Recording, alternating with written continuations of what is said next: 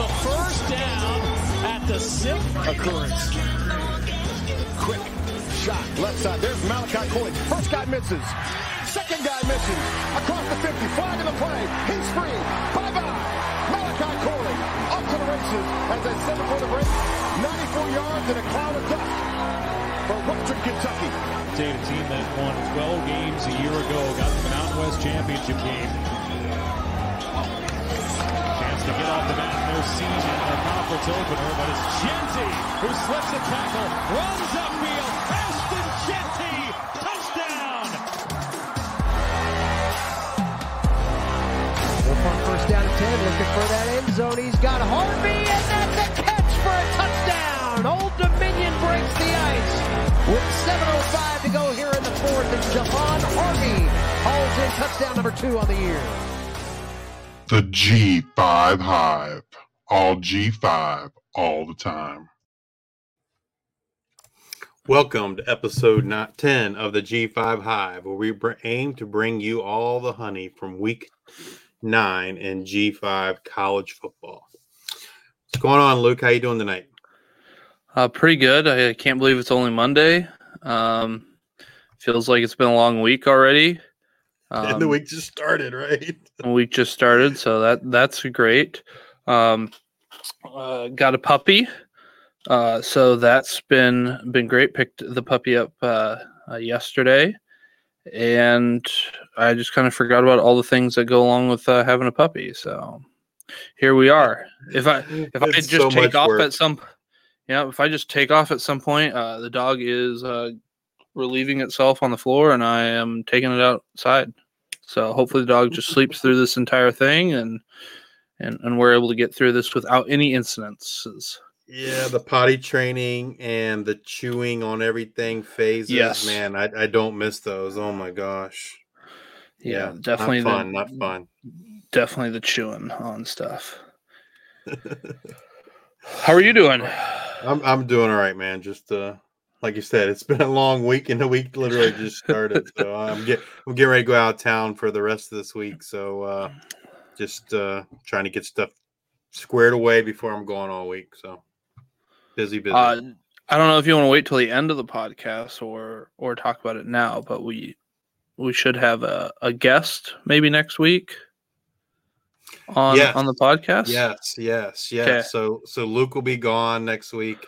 And I believe Andrew Katz is going to join myself again next Monday night. So look forward to that. Awesome. Yeah, I will be going for work. I'll be going to Luling, Louisiana, over there by New Orleans, just outside of New Orleans by about 20, 30 minutes or so. And I don't fly back until, I leave Sunday night and I don't get back until Friday evening, and my work stuff ends Thursday during the day. So I'm hoping Thursday, my plane leaves Friday morning, so I'm hoping Thursday afternoon to head over to Baton Rouge and check out LSU Stadium. I know it's not nice, G5, nice. But I'm going to go check it out. Yeah, exactly. Yeah, I mean, that's pretty cool. I've been to New Orleans many times. It's I love the food there, so if you get a chance to go to Deanie's Seafood, that's one of my favorite spots in New Orleans if you like fried seafood. So I don't, being in Iowa, I don't eat a lot of seafood because, believe it or not, Iowa seafood, not that great. Yeah, I'm sure.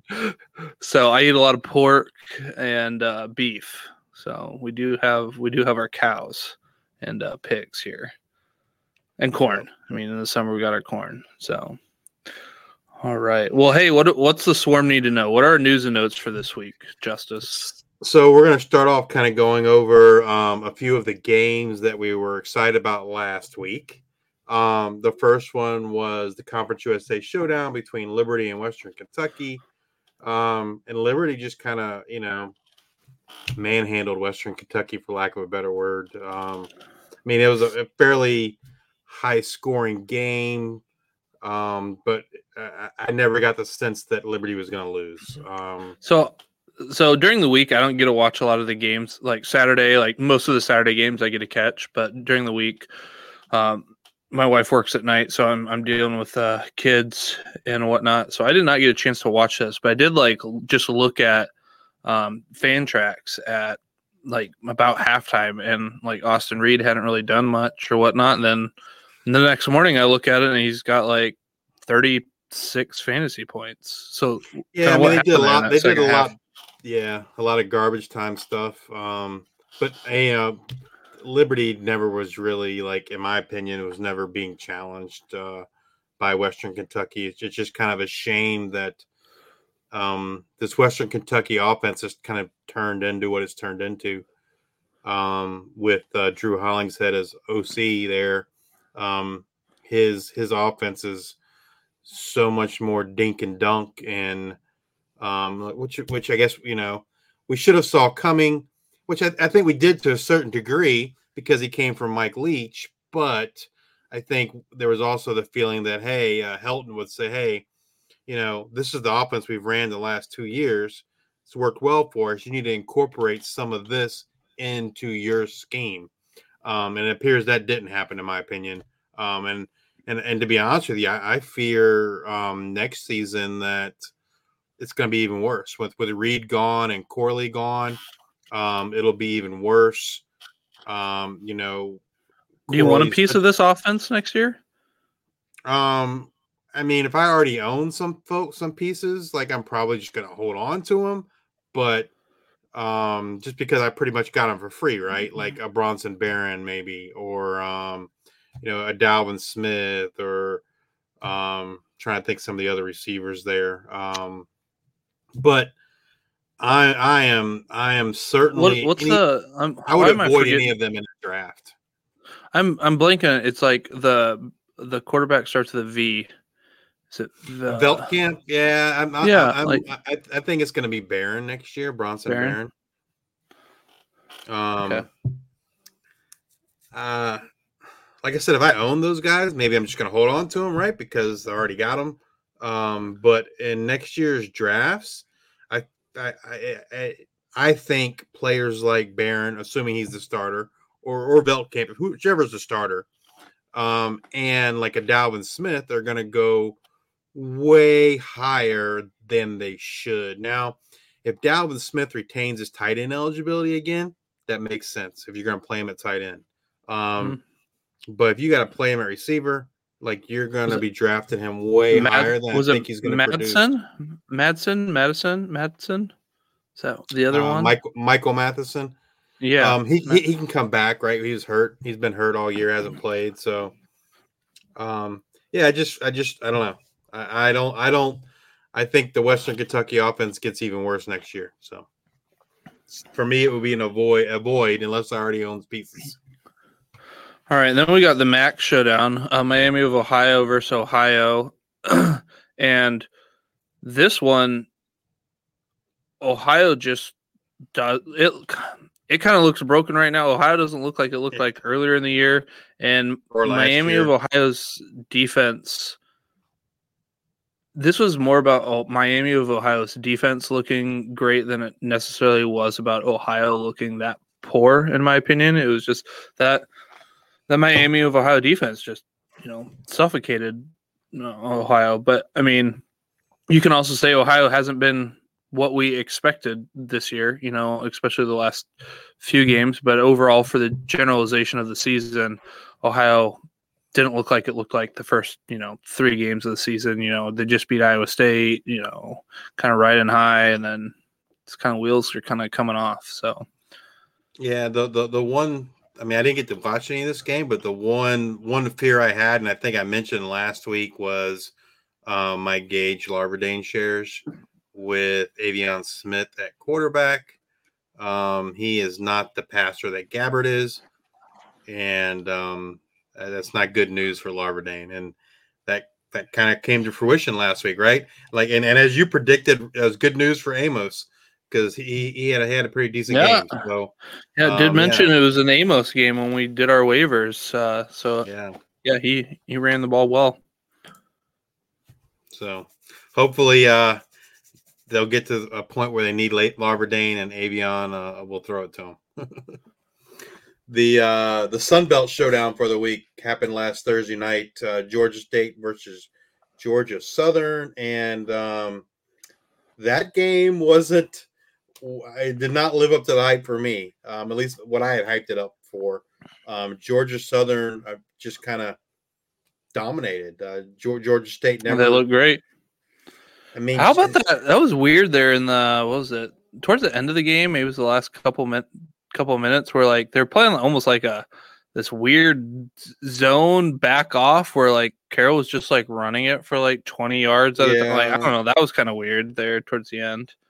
Yeah, and that's kind of like the Liberty game where there was one instance where Georgia State, I thought they had some momentum and they came back, and I want to say they got within like a touchdown, but then like they stopped them and they turned the ball over, and Georgia Southern went ahead by 2 scores again. That was kind of it. Granger did not have a great game. Carroll did though. Carroll and Robert Lewis both had good games. So kudos to those guys. And I could be mistaken, but I believe Granger set another record for, I think, total yards for Georgia Southern. For Georgia State. Earlier, for Georgia State. He set the touchdown record a few weeks back, and now I think he set the all-purpose yards for passing rushing. Nice. So nice. Quite the career there. It's gonna be sad to see him leave at the end of the season. I'm pretty sure he's out of eligibility. So I believe maybe, so. Yep. Maybe we can see him somewhere, whether it's an XFL, USFL, Canadian League somewhere, or even possibly NFL. Maybe, I mean, why aim so low? Why don't we see him on this podcast? How about that? That would be awesome, right? Yeah. Maybe we can get him after the season. Yeah, Darren, I know you're probably listening. You're welcome to come on here at any point that you want to. All right. Next, my personal game of the week. It had everything you'd want in a college football game, especially for fantasy purposes, and that was Memphis at North Texas. We mentioned this last week because the high over under, and they didn't disappoint, man. That game went over the over. And it was just an exciting game, man. Like, came down to the very end. I didn't get to watch this, but did Memphis win it or did North Texas lose it? Memphis won, I feel like. I mean, it was a back and forth game. I don't really feel like a team gave it away. It kind of felt like whoever has the ball last is gonna win, and Blake Watson had like, was it 3 or 4 long touchdowns? Oh yeah, he did. He was 3 awesome, and then the one that got called back. It was one of those games like whoever has the ball last is gonna win, and North Texas did have the ball last, but there wasn't any time left. By the time they got that ball to really do much with. But still, it was an exciting game, a lot of scoring. Like you said, Blake Watson went off. Roderick Burns went off for North Texas. Chandler Rogers had a good game. Jamori Macklin had a decent game. It was just, from a fantasy perspective, it was an awesome game. Exciting, lots of scoring. And then the Mountain West Showdown, we had UNLV at Fresno State.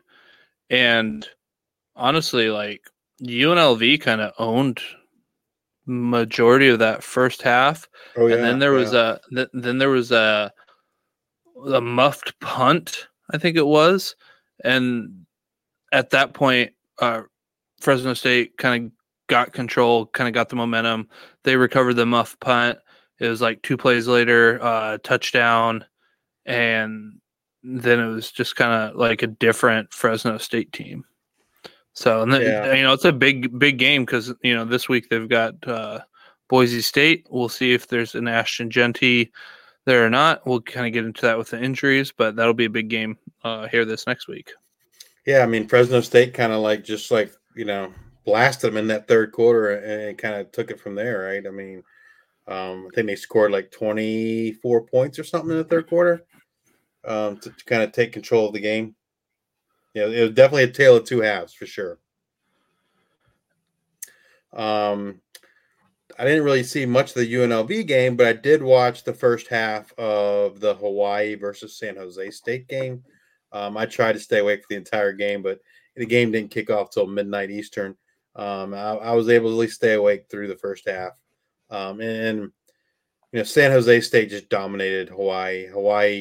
Their defense just smothered Hawaii. Hawaii did not look good. Hawaii never really has much of a running game, and they just weren't able to. The San Jose State defense was harassing Shager all night. So just not a good game from Hawaii. Hopefully they can bounce back this week against Nevada. But Cordero went back home and got it done against his old team. So kudos to him. And then we had go ahead. And they ran the ball like crazy with Robinson and Conley.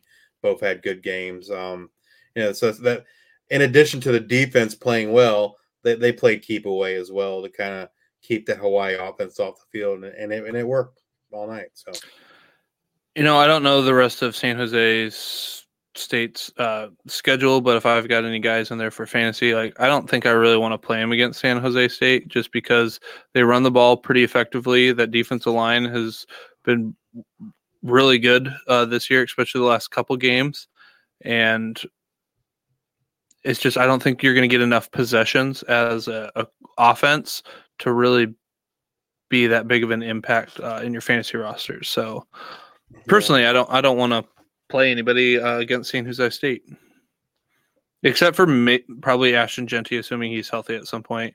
But we'll get to that later in George Halani's back. So I don't know. Yeah.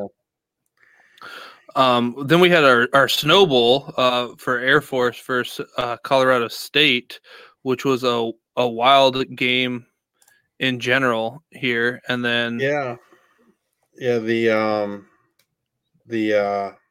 fans. I don't know if you saw that they got a 15-yard penalty. Yeah, they got warned for throwing snowballs, and then they kept doing it, and then they got a penalty, and then security pushed them up, didn't let anyone to the 19th row or something. They had to move back. But I mean, I always enjoy watching football in the snow, but it definitely. I mean, that's not good for Colorado State, right? It doesn't really bother Air Force as much. They're ground and pound.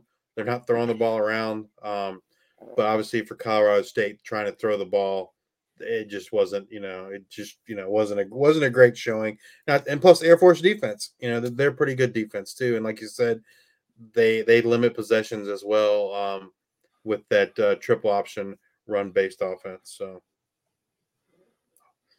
a game I did watch the full game was ODU JMU. And, shocker, you watched ODU? And I was impressed. I mean, I didn't expect us to have a chance to win the game, and we did. We had a chance. We had no one to blame but ourselves. Just made too many mistakes, self-inflicted mistakes. He missed the opening possession. He missed Javon Harvey wide open in the end zone, 10-yard pass, and he overthrew him. Some people say Harvey should have caught it, but he tried, but it was just, it was a really high pass. That to me, that was more on the quarterback. I was very encouraged by what I saw by Old Dominion. They ran the ball really well against JMU. They ran the ball for more yards against JMU than anyone else has all year. Both Keyshawn Wicks and Kadarius Callaway both had, decent games. I was very encouraged.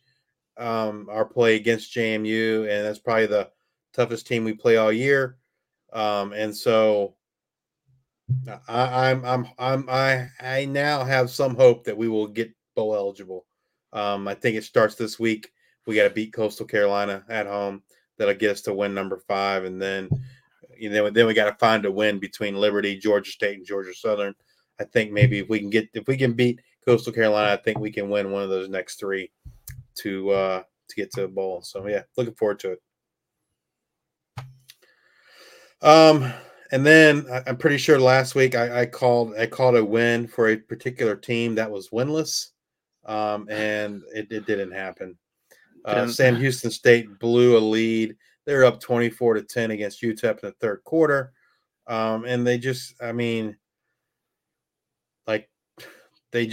looked lost. It just kind of like it's like someone turned the light switch off, and UTEP came back and won the game. And that's just kind of like 2 weeks in a row where I felt like Sam Houston State kind of had the game and they ended up losing it. I'm going to call it now. They win this week. Well, I can't remember who they play, but it's FCS. So it is, but it's Kennesaw State, and Kennesaw State's moving up to FBS next year. They join Conference USA next year. And I could be wrong, but I think Kennesaw State might run a triple option. And if that is the case, then that could certainly give Sam Houston State some trouble, just because it's not an offense you play all the time. So it could, but I am under the impression that Sam Houston State does not want to be winless and lose to Kennesaw State. I agree. I feel like they're going to be foregoing fourth to downs. Shoemaker's going to be throwing the ball a lot. I feel like they're going to try to do everything that they can. I don't want to guarantee a win, and I don't want to jinx them again. So but I'm guaranteeing it. Hopefully they can get it this week against Kennesaw State. The Jacksonville State game, they played Zion Webb. That's 2 back-to-back good games for Zion Webb. They, sadly they can't play for a conference championship, but they are right there, I think, in second place, behind Liberty for Conference USA. They're also not bowl eligible, but it's good to see them playing well. I do think the back-to-back good games for Zion Webb probably ends because they played the other Gamecocks from South Carolina this week, so it's probably not going to be a good game for the Jacksonville State offense of Zion Webb. And then I did not get a chance to watch this game, but you tuned into a little bit of the Charlotte versus Florida Atlantic. Enlighten some of our listeners here on how this game went. So that's the first time I've watched Charlotte this year. So like as soon as I turn the TV on, I see this large man in a cutoff T-shirt. Yeah, cut the sleeves off. Yeah, no dress code at Charlotte. He's cut a V into the T-shirt. He's cut a V-neck into the T-shirt, and I'm like, oh my goodness! And that's the head coach. And like I'm all for being comfortable, but like that was just I don't know, like that it looked like a guy that just got done drinking a 12-pack and playing softball all day or something. An overage. An older gentleman, overweight. It just, I don't know. Well, it was a bad look in my opinion, but apparently that's what he does. That's what he's always done. And I don't know. I thought Charlotte played the way he looked, sloppy. They weren't a very disciplined team, and they didn't look good. Both quarterbacks got hurt, Jalen Jones and Trexler Ivy. Do you think Charlotte, this team? How did the offensive line look? That's what I want to know, because this team is not good. So we'll see. We'll see how what guys they can get in this offseason. But from doing the research on a new head coach, coming in over from Michigan, being a run game coordinator, definitely expecting that run game to get going. And it's always hard when you come into a program that you haven't been able to recruit your guys, depending on what kind of system you want to run. Do you have the offensive linemen? Like if you want to be a smash mouth type offense and you've got like these little guards that are good for pulling, and like sometimes, it'll take a while. So I am kind of curious on what kind of like offensive linemen that they are able to bring in this offseason. I mean, their defense looked decent, but they have a ton of transfers on that defensive line, and guys that I'm pretty sure out of eligibility after this season. So it's going to be interesting to kind of see what they look like, next year. I had high hopes for Darrell Robinson, so and I own him quite a few spots. So I am hopeful that they can get some linemen and get that running game going, because that's clearly what they want to do. But typically they're playing from behind, so that's just not a good recipe, right? Can't keep running the ball if you're playing from behind all the time. Not good. Not good game scripts for running the ball. All right. SMU just obliterated Tulsa. I think it was like 28 points in the first quarter. I watched this game. I'm trying to think when I stopped watching it. But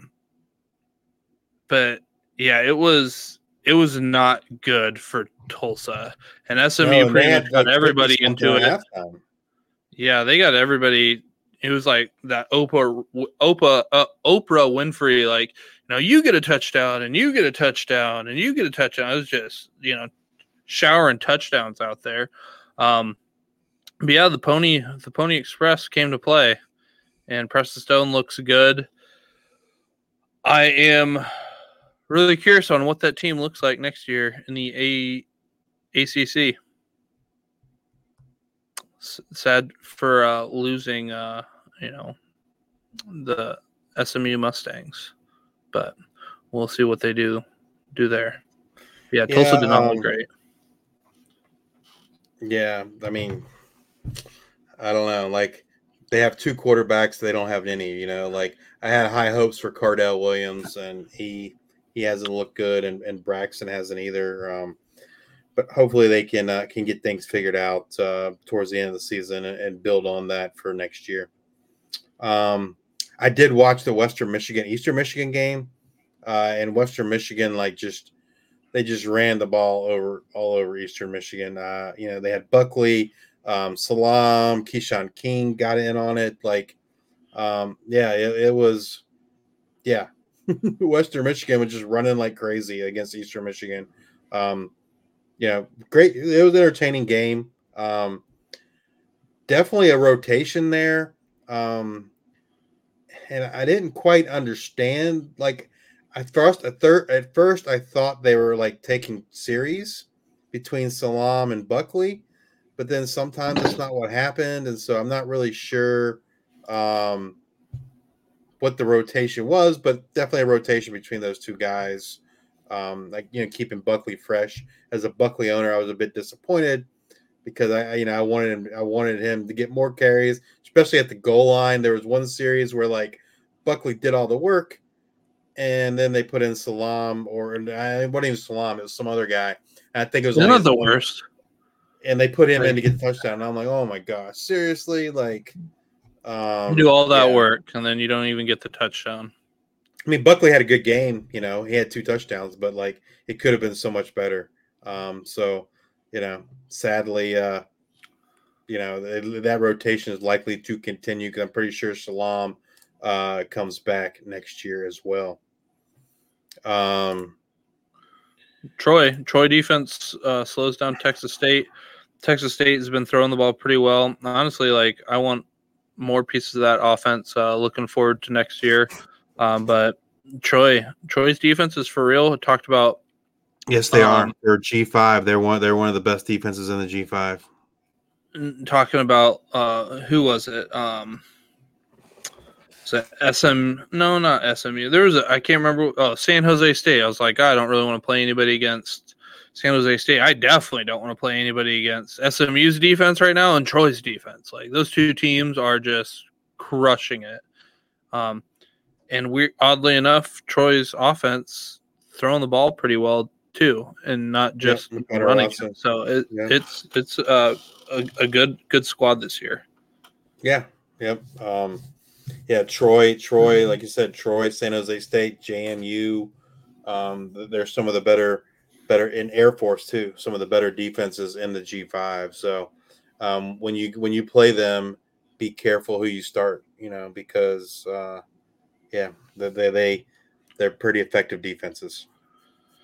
And then we talked about it a little bit earlier, but injury-wise, Ashton Genty was in street clothes the second half, and George Holani was back this game, which good thing he was back with Holani getting hurt. Boise State really crushed Wyoming from a defensive standpoint. That defense came to play, but I was under the impression that Holani would not be back until around the Thanksgiving time. So not sure what happened, but coming off that bye, must have got nice and real healthy. And they probably, were easing him in, and then, maybe had to change a little bit of that once Chinty got hurt. So yeah, and something to know. As you mentioned, Harrison Whaley returned, but he wasn't very effective against that Boise State defense. But hopefully he can get back on track this week for Wyoming. And then Rasheen Ali, people are wondering, is he going to play? Is he going to play? Is he not going to play? Well, he played. I mean, he did play. Marshall didn't look very good. No. Their offensive line, from a passing standpoint, Fancher didn't look good. They played Cole Pennington. Yeah, Marshall. It seems like Marshall's kind of fallen apart here the last couple games. Hopefully getting a healthy Ali back can kickstart them for the rest of the year. But yeah, it wasn't a good game for Marshall. Coastal Carolina beat them pretty good, and Grayson McCall was out, so that was kind of shocking. Yeah, right? They rotated. They rotated Jarrett Guest and Ethan Vasco. I have it further down in the injuries, but Braden Bennett, he didn't play Saturday either. Don't know why, but he did not play on Saturday. So yeah, kind of shocking that Coastal beat him as bad as they did with no Grayson McCall and no Braden Bennett. So, well, another surprising note: Nate Noel returned, but. Yeah. 3 carries, 8 yards. I don't think he had anything in the passing game. Kanye Roberts was the guy. He had 13 carries, 109 yards, a touchdown, and then 2 receptions for 11 yards. You would think, scoring 48 points that Noel would have had a bigger role. So he must, still be easing in from his injury. Yeah, my guess is he's not fully healthy, right? Or, then they relied on Roberts. So. I mean, this game wasn't on one that we wanted to talk about with Southern Miss and App State, but we've got like the Frank Gore Jr. end of season coming to fruition of like the Infinity Stones Thanos type thing. It's like it gets to the end of the year and like Frank Gore just like puts together these like 3 games that just buoy his whole season. Had 24 carries for 247 yards and 2 touchdowns, and 1 catch for 13 yards. It's Frank Gore doing Frank Gore things. Like it seems like it happens every year where Frank Gore, like you look at the season stats, you're like, oh, he's pretty good, but then you go look at the individual games, and it's like all those yards come in like 3 or 4 games, right? And in the other games, he just kind of So the shocking thing was Southern Miss, like they stopped feeding him the ball, and that's when Southern Miss I thought was going to win the game, and then they stopped feeding Frank Gore, and then it allowed App State to come back and win the game. So yeah, it's a little puzzling there why they stopped doing why the reason why they are winning and feeding Gore, but anyway. So injury-wise, we talked about J&T, Braden Bennett. Rock Taylor from Memphis left on a scooter with a leg injury. Don't know how serious that is, but my guess is if you're on the scooter and you don't finish the game, it's not a good sign. Torrey Horton for Colorado State was injured. Trying to remember exactly. He was banged up a little before the game too, right? So yep, and talked to a source out in Colorado State, and they said he's going to be day-to-day just going forward. So if you own any Torrey Horton shares, those games are a little bit later. I'd always have an option. Like, he's good, but like he's playing at less than 100%, and at some point, he's just going to get ready for the NFL. Would be my guess. So, Justice Ross Simmons, we talked about it a couple weeks ago when Andrew Katz was on. That I don't think it was said on here, but he had stitches. We might have talked about it, or a hand injury.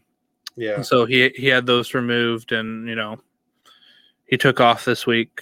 Had a pretty good game. Carter Bradley, a quarterback for South Alabama, had a knee injury towards the end of the game, but he did practice today. So that's good. something to monitor. I don't know if I really want a part of this South Alabama. I don't really know what to think about this team come next year. Having a new quarterback, I just don't know if they can slot him in and things just continue to be this well-oiled machine. Yeah. When they lose Bradley, they'll lose LaDamian Webb, but they do have Kentrell Bullock.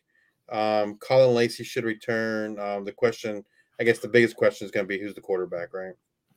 Yep. And then kind of like on the opposite side of that is like JMU's quarterback. I'm trying to think, why am I forgetting his Jordan McLeod? McLeod, because it's almost like you can just put any quarterback in there and they're going to produce. It's like it's this well-oiled system. Like, all right, come in, because who did they have last year who tore it up? Gosh, I am awful with names today. Todd Centeio. Like, he crushed it last year, and then you bring in another quarterback, same results. Another quarterback next year, I'm just going to go ahead and trust the system and same results. But, and then Brendan Lewis also with an injury. Yeah, and Sean Dollars as well as Nevada. It's not, if you're starting Brendan Lewis and Sean Dollars, you're in a pretty deep league, right?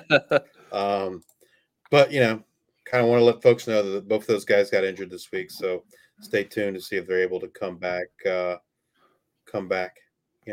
coming week. Our G5 over P5, we almost had an upset. UConn, they played them tough. They lose to Boston College. I watched most of this game because it was actually really close to most of the game.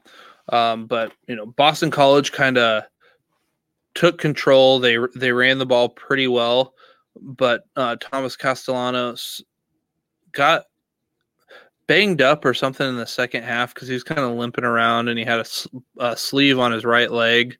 So that's something they play Syracuse. I know we're G5, but if you do have Thomas Castellanos in your leagues, they play Syracuse Friday night. But I would assume he's going to play, but a lot of his values on running. But yeah, UConn looked pretty good. Just came up a little bit short there at the end. Yeah.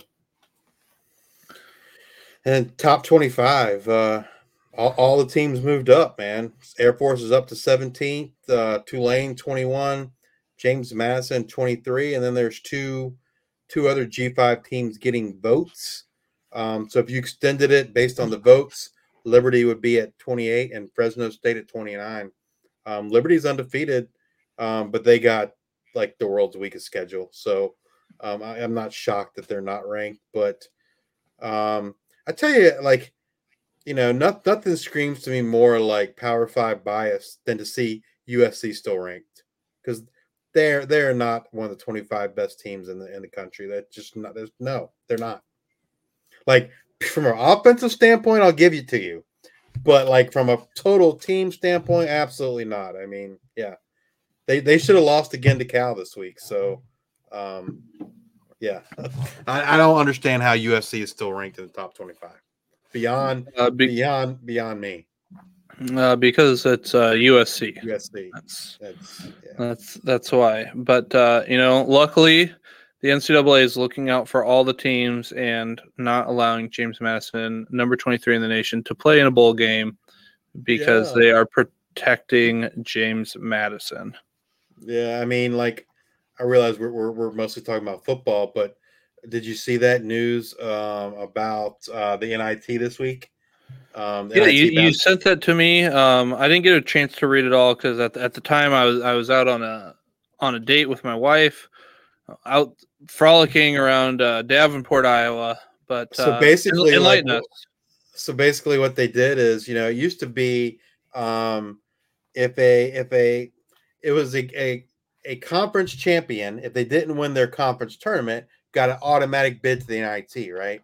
So that was huge for your mid-major schools, right? So what they did is they got rid of that, and they're giving a guarantee to the Power 5 conferences, to the big schools. So yeah, they just basically swapped it. They swapped what was a guarantee for smaller schools to a guarantee for. So now, now I'm going to guarantee the 8th place team in the ACC a bid versus the conference champion from like the CAA, for example. Yeah, freaking terrible, man, terrible. Like, yeah, I don't know. They Gotta give them that money. They continue to find ways to screw the small guy, but hey, let's go on to a happier note with our players of the week. Heck yeah!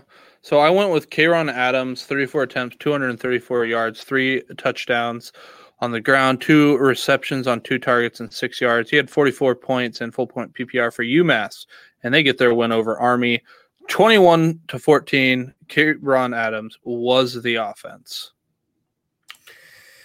And I went with a former Old Dominion player, Blake Watson, running back for Memphis Tigers. Like we said earlier, I mean, he was electric in this game against North Texas, which they won 45-42.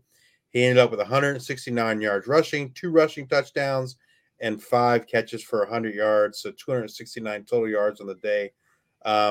Man, like I hope there's a spot for him somewhere in the NFL. He's just so electric, man. Like I think I want to see him keep playing after this year somewhere. Let's hope. I mean, the NFL is devaluing running backs, but I think for sure he can if he doesn't get drafted, he can latch onto a team, get on a practice squad, and maybe make that roster. Memphis, even though and again, just awful with names, even though their coach, goes over to Florida State, Memphis is kind of known for getting Norvell.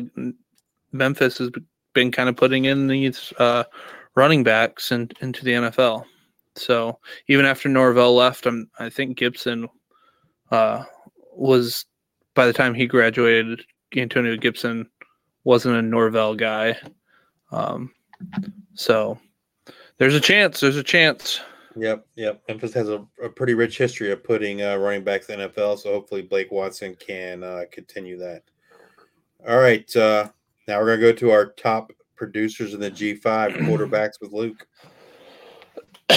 So again, if you're watching, you can see our graph here with names and whatnot. And if you're listening on the audio medium, I suggest you come and check this out on YouTube. So I'm not going to go over through everything, but we've got 2 new guys on here. We've got Chandler Rogers and Carter Bradley. Chandler Rogers from North Texas, Carter Bradley from South Alabama. So Chandler Rogers has 34 pass attempts, 12, which ranks 12th, and 272.5 yards passing, which ranks 13th. Honestly, I don't know what North Texas was doing all year and why Chandler Rogers didn't get more run there at the beginning.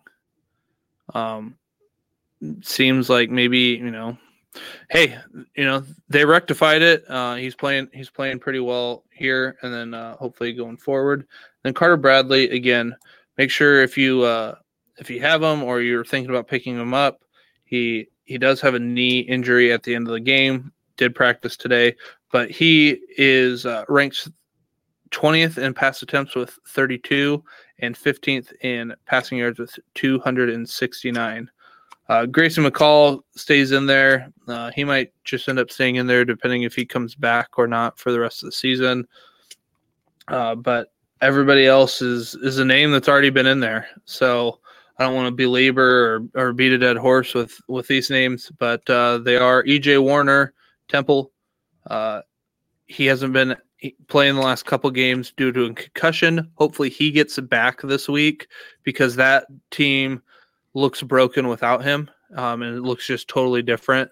So sounds like things are trending up for EJ Warner this week, which will be good.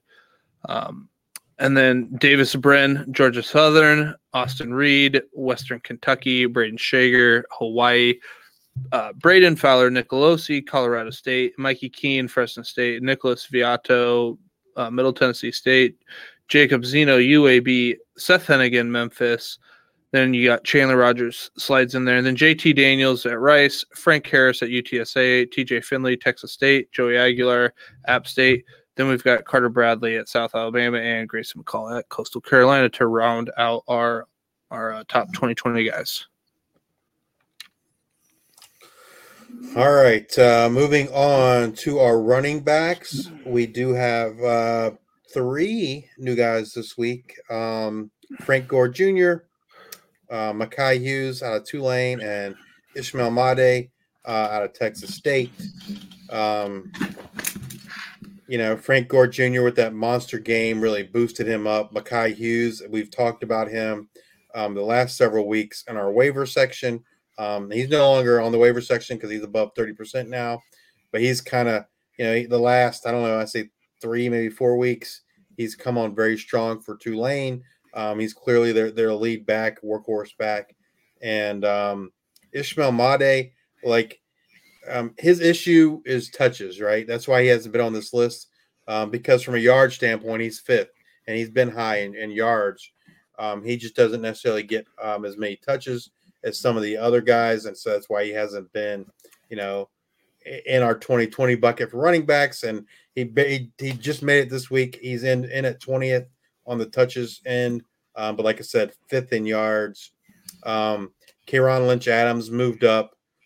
Blake Watson moved up. Nate Noel fell down. The top of the list, no shocker, Marcus Carroll, Ashton Jeanty, Kamani Vidal, and Rasheen Ali.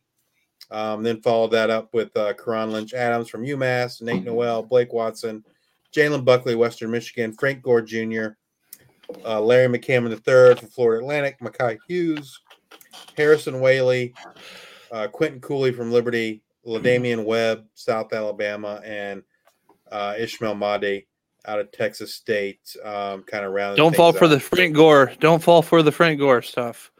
So, I mean, he's owned in a lot of leagues, so you're probably picking him up. So you don't have to worry about that.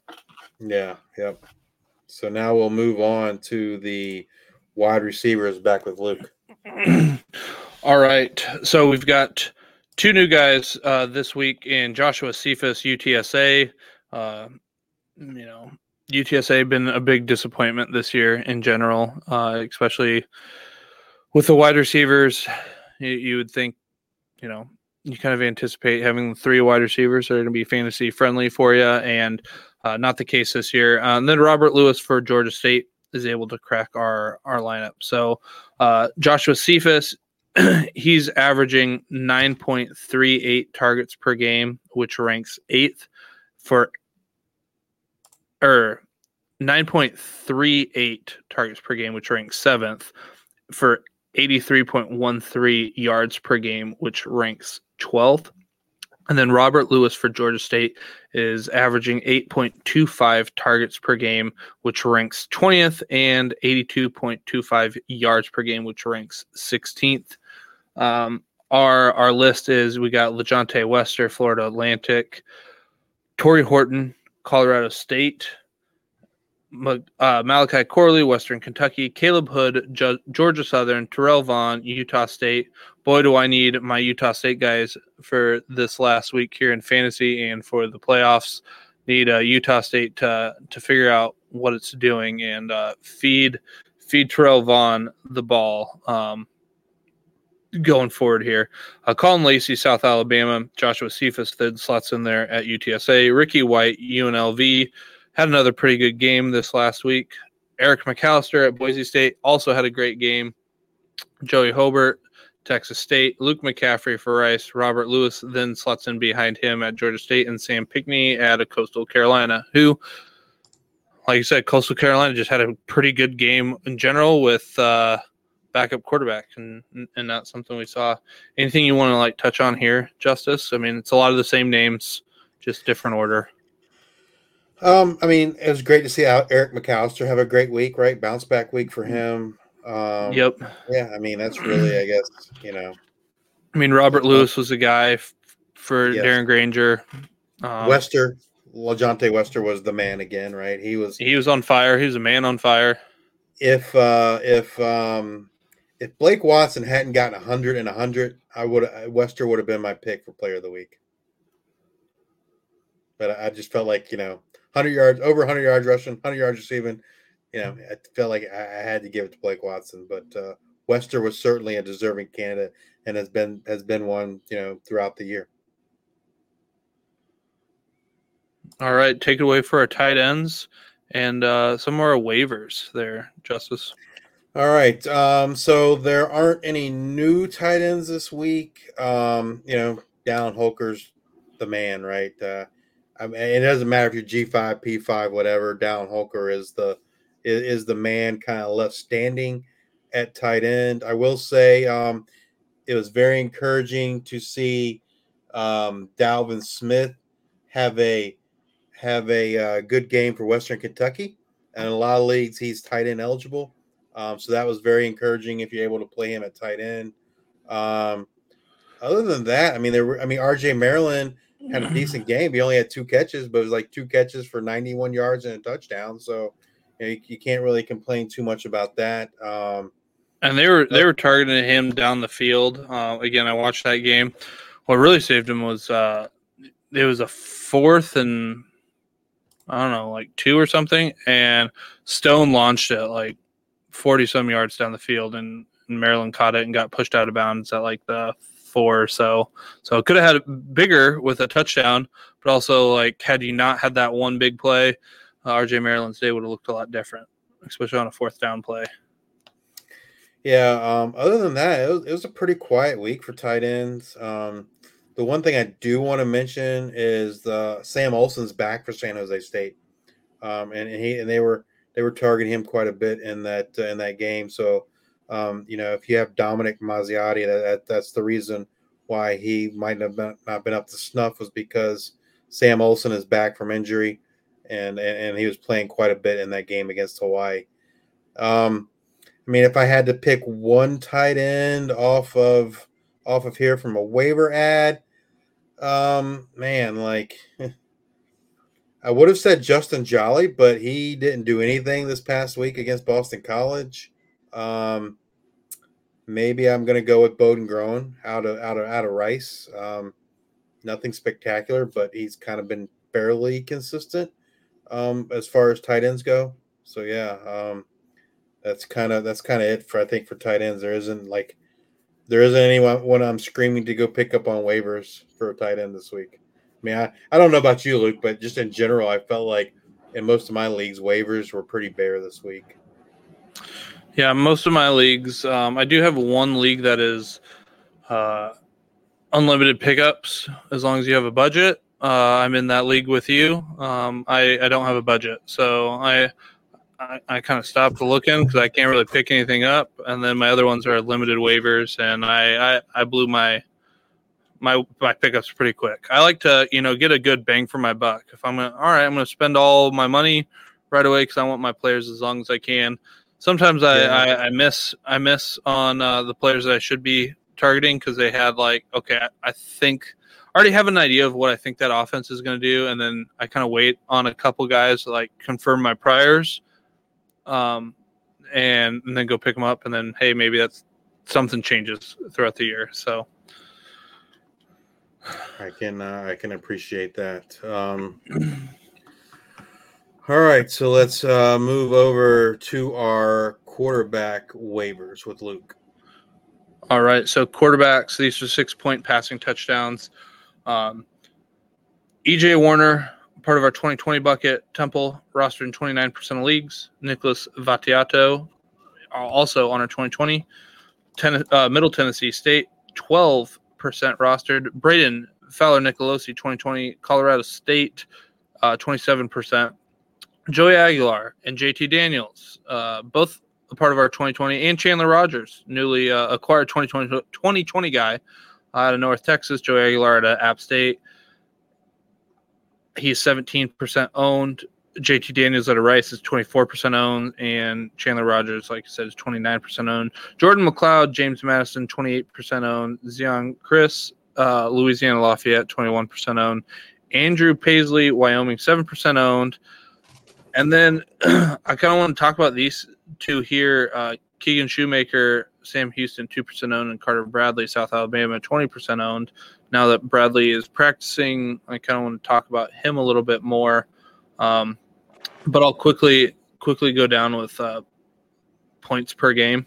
If you guys aren't paying attention, or if you're not paying attention, but if you're listening on a podcast, I definitely recommend go look at the graphics here, because we also have like passing touchdowns. While we do have the attempts and the yards, it is nice to see, the passing touchdowns. While they're not sticky, they also help you out with the points.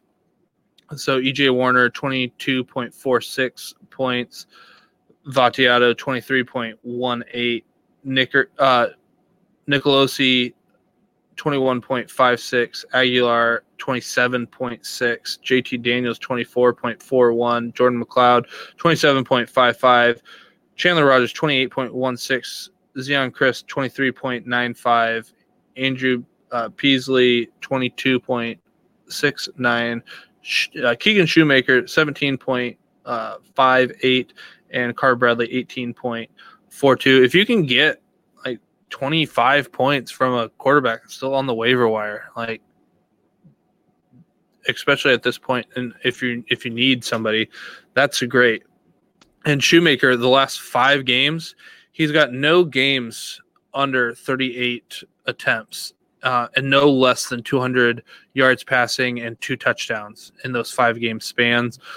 So in his last 5, he's averaging 24.22. Like over the season, it's 17.58, but he's 24.22 points. Lately, I would not recommend playing Sam Houston. Anybody? I guaranteed a win, didn't I?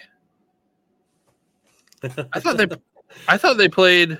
Okay, yeah, KSU. Sorry. I was thinking Kansas State. I was like, wait. No, they play Kennesaw State.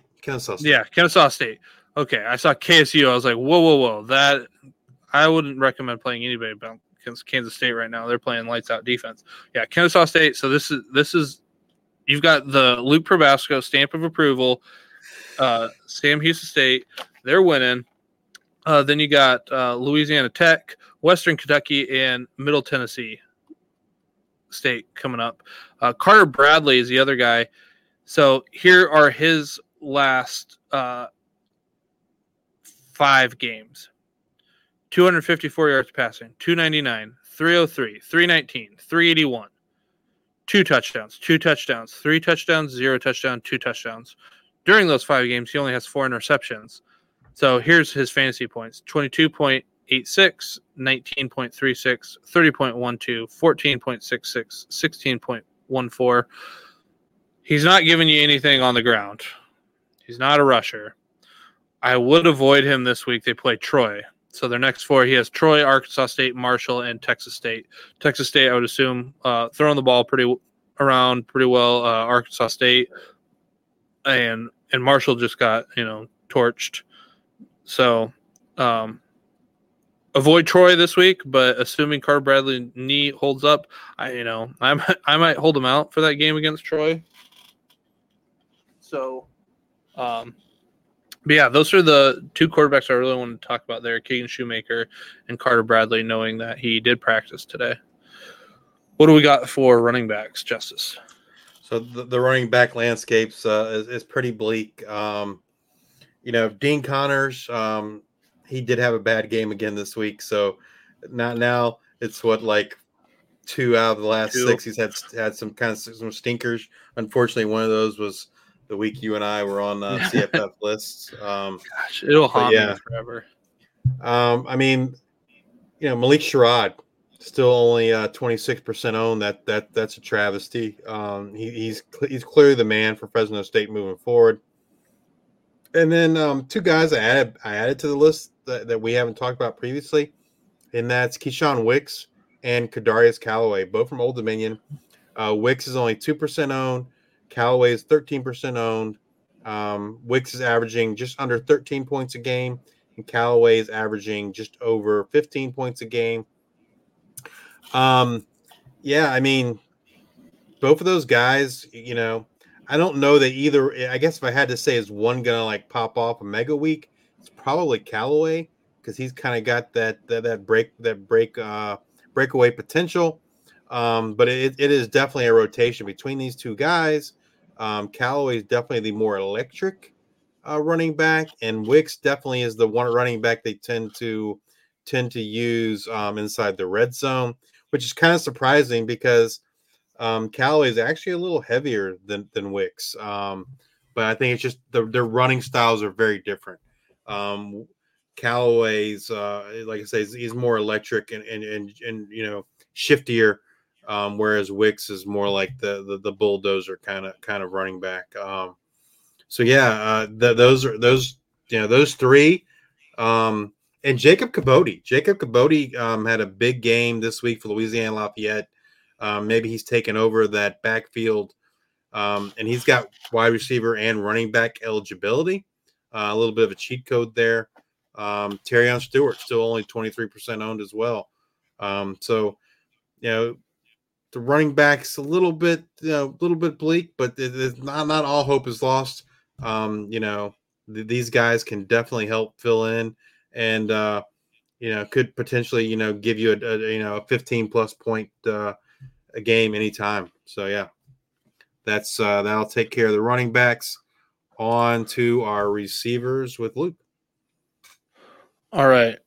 So wide receivers roster 30% or less. I got quite a few names here. I'm not going to talk about all of them, but I do want to mention some of these guys.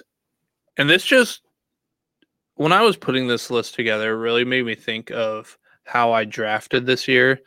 And I really like wide receivers. I like to build my team around wide receivers in full point PPR leagues. But the waivers on running backs have been hard this year. And it's like each week trying to get that group list together.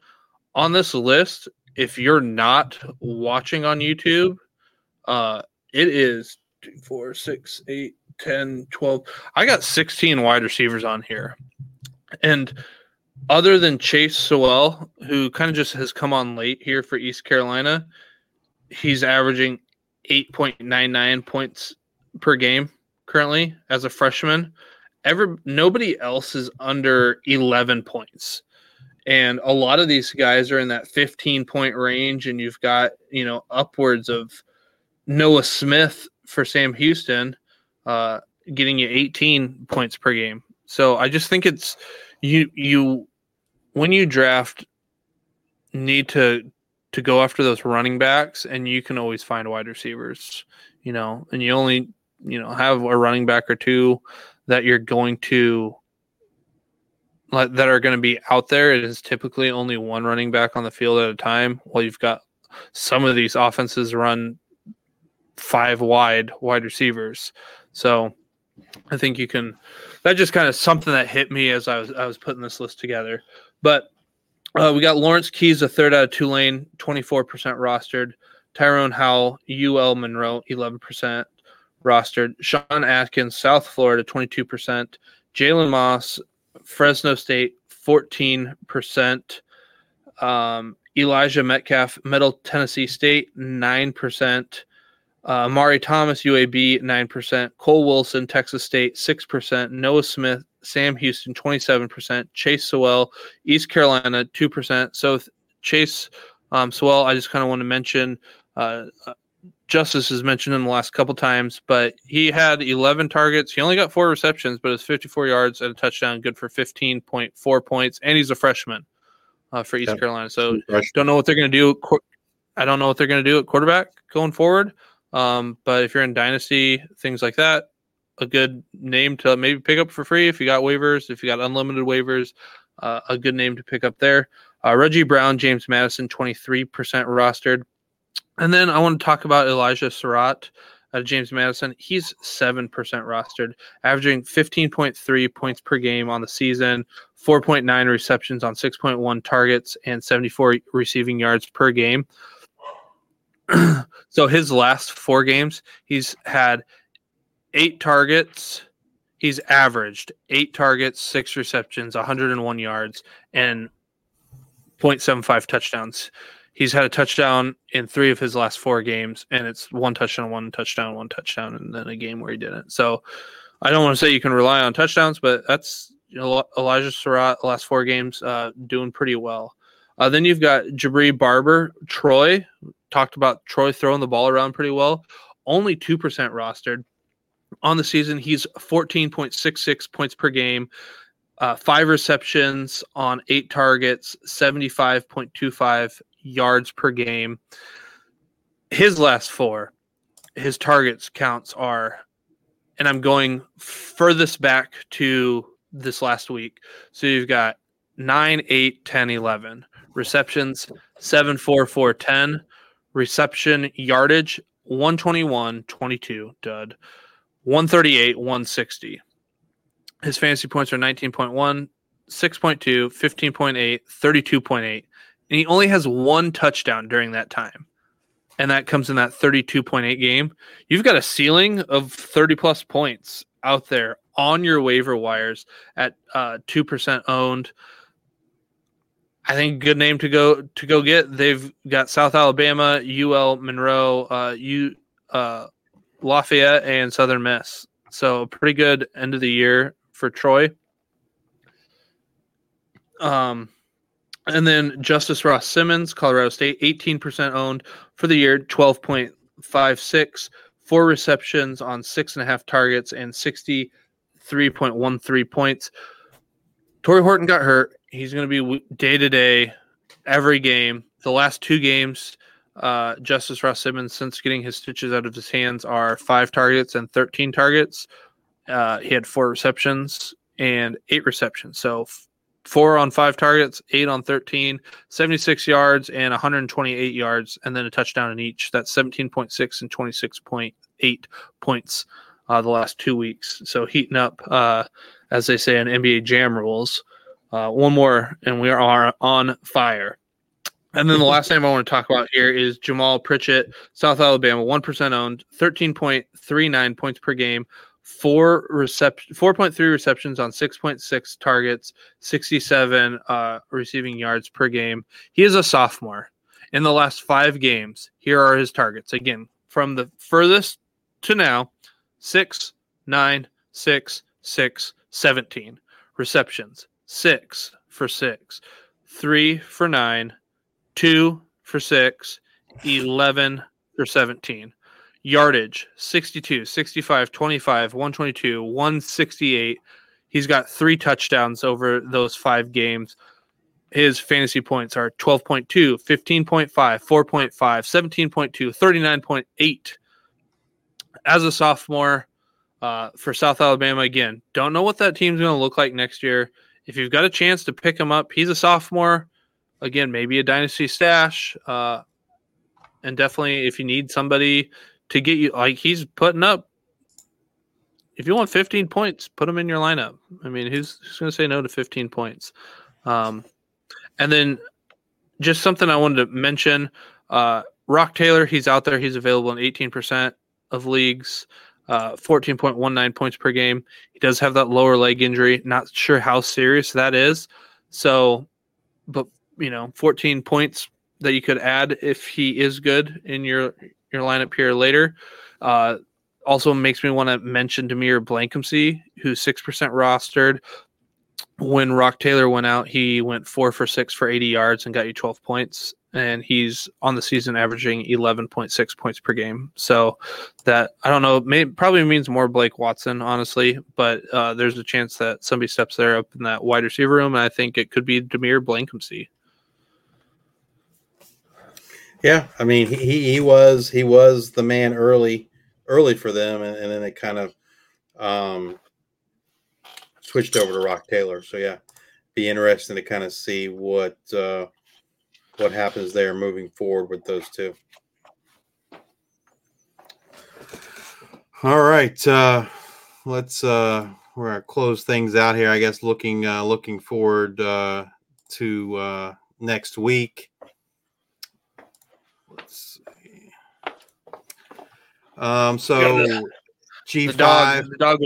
The dog was chewing on some stuff, so I had to pick him up. Blue, say hi to the world. Named him Blue. Nice, my boy Blue.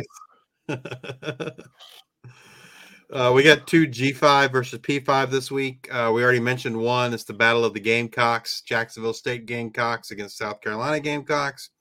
And then UConn, who just played Boston College, they play Tennessee this week. I'm not hopeful that we'll get a G5 over P5 win, but anything's possible, right? Some games to look forward to this coming week. We got in the American, we got UTSA against North Texas. It's got an over/under of 69. Nice. Looking forward to a high-scoring game there. Frank Harris, Josh Cephas, Chandler Rogers, Jamori Macklin. Fire those shares up if you got them. And then another high-scoring affair from the American, South Florida against Memphis with an over/under of 67. South Florida coming off that bye. Love to see a shootout there with Byron Brown, Naquan Wright going against Seth Hennigan and Blake Watson and either Rock Taylor or Demir Blakumsey. Those are two of the higher point totals this week in all of college football. And hopefully we get some more college fantasy. Whoa! I know it's not G5, but Iowa football huge over under this week. Was it like 30? I think it's like 27 and something. Like it's like the lowest in like ever in the history of over unders. It's embarrassing. So I don't know. We get some Tuesday night action this week, right? Tuesday night action. Hopefully, action can start living up to its billing because it hasn't so far. But we got Buffalo against Toledo over under a 52.5. So Cole Schneider, Veron Cook, Daquan Finn. Let's see some of these Tuesday night action games heat up a little bit for us, hopefully. And then we already mentioned this earlier, the big matchup in the Mountain West. We got Boise State going against Fresno State, over under 55. This game could determine who might win the Mountain West. Hopefully Ashton Jeanty will be back for Boise State. I think they could really use him this week, as Luke said earlier. You got Eric McAllister for Boise State. They're rotating quarterbacks with Madsen and Taylor Green. Then you got Mikey Keene, Malik Sherrod, Jalen Moss, Eric Brooks on the other side. Hopefully, this will be a shootout with Jeanty leading the way for Boise State. And then in the Sun Belt, we got 2 big games in the Sun Belt. This first one is JMU against Georgia State with an over/under of 54.5. I'm interested to see how Marcus Carroll and Darren Granger look against this JMU defensive front. I've got a lot of Marcus Carroll shares, and with injuries to Jeanty and Darius Taylor, I'm going to have to roll Carroll out there against JMU. I don't necessarily like it because that JMU defensive front's pretty legit, but hopefully Georgia State learns some things against the Old Dominion. When they played Old Dominion, it looked like we lost Luke. Internet issues here in Muscatine, Iowa. It was actually snowing here yesterday, so it must be finicky weather. Well, hopefully JMU can or Georgia State learn some things from ODU, and they can get that running game going against JMU like ODU did. and then the last game, which I think is the highest over/under in all of football this week, is Georgia Southern against Texas State. Man, that's going to be an air it out game, right? I mean, you got to start. You got to start Bryn, right? Yeah, you got to start Bryn and Burgess and Hood, and then you got T.J. Finley and Cole Wilson, Ismail Mahdi, Joey Hobart on the other side, 71.5. Yeah, I'm looking forward to that game. So some great games here as we get towards the end of the year and kind of see these conference games. I'm pretty excited. In one league, I have Bryn. I have Castellanos. I have Finn, and I have Byron Brown. So I might be sitting Castellanos against Syracuse. Syracuse hasn't looked that great, but I'm of those four. Who you starting? I got to start 3 of them. Man, it's hard to sit Castellanos, but he's not really doing a lot in the air, but he's doing it on the ground. On the ground, and if he's banged up, man, that's not good. That was kind of my thought. I'm gonna go with Byron Brown there against Memphis. Yeah, I don't know. That's what I'm torn about. It's Byron Brown or Castellanos. I think I'm gonna roll with Byron Brown. I just the question marks with Castellanos and if he's going to be effective running the ball. I'll take Byron Brown in what should be a shootout game against Memphis.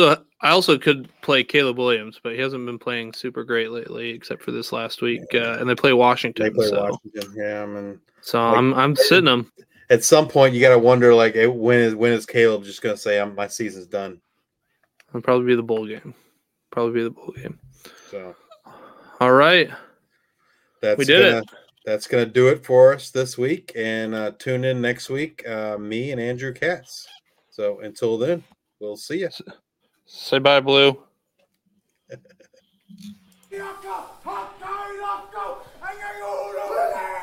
Go!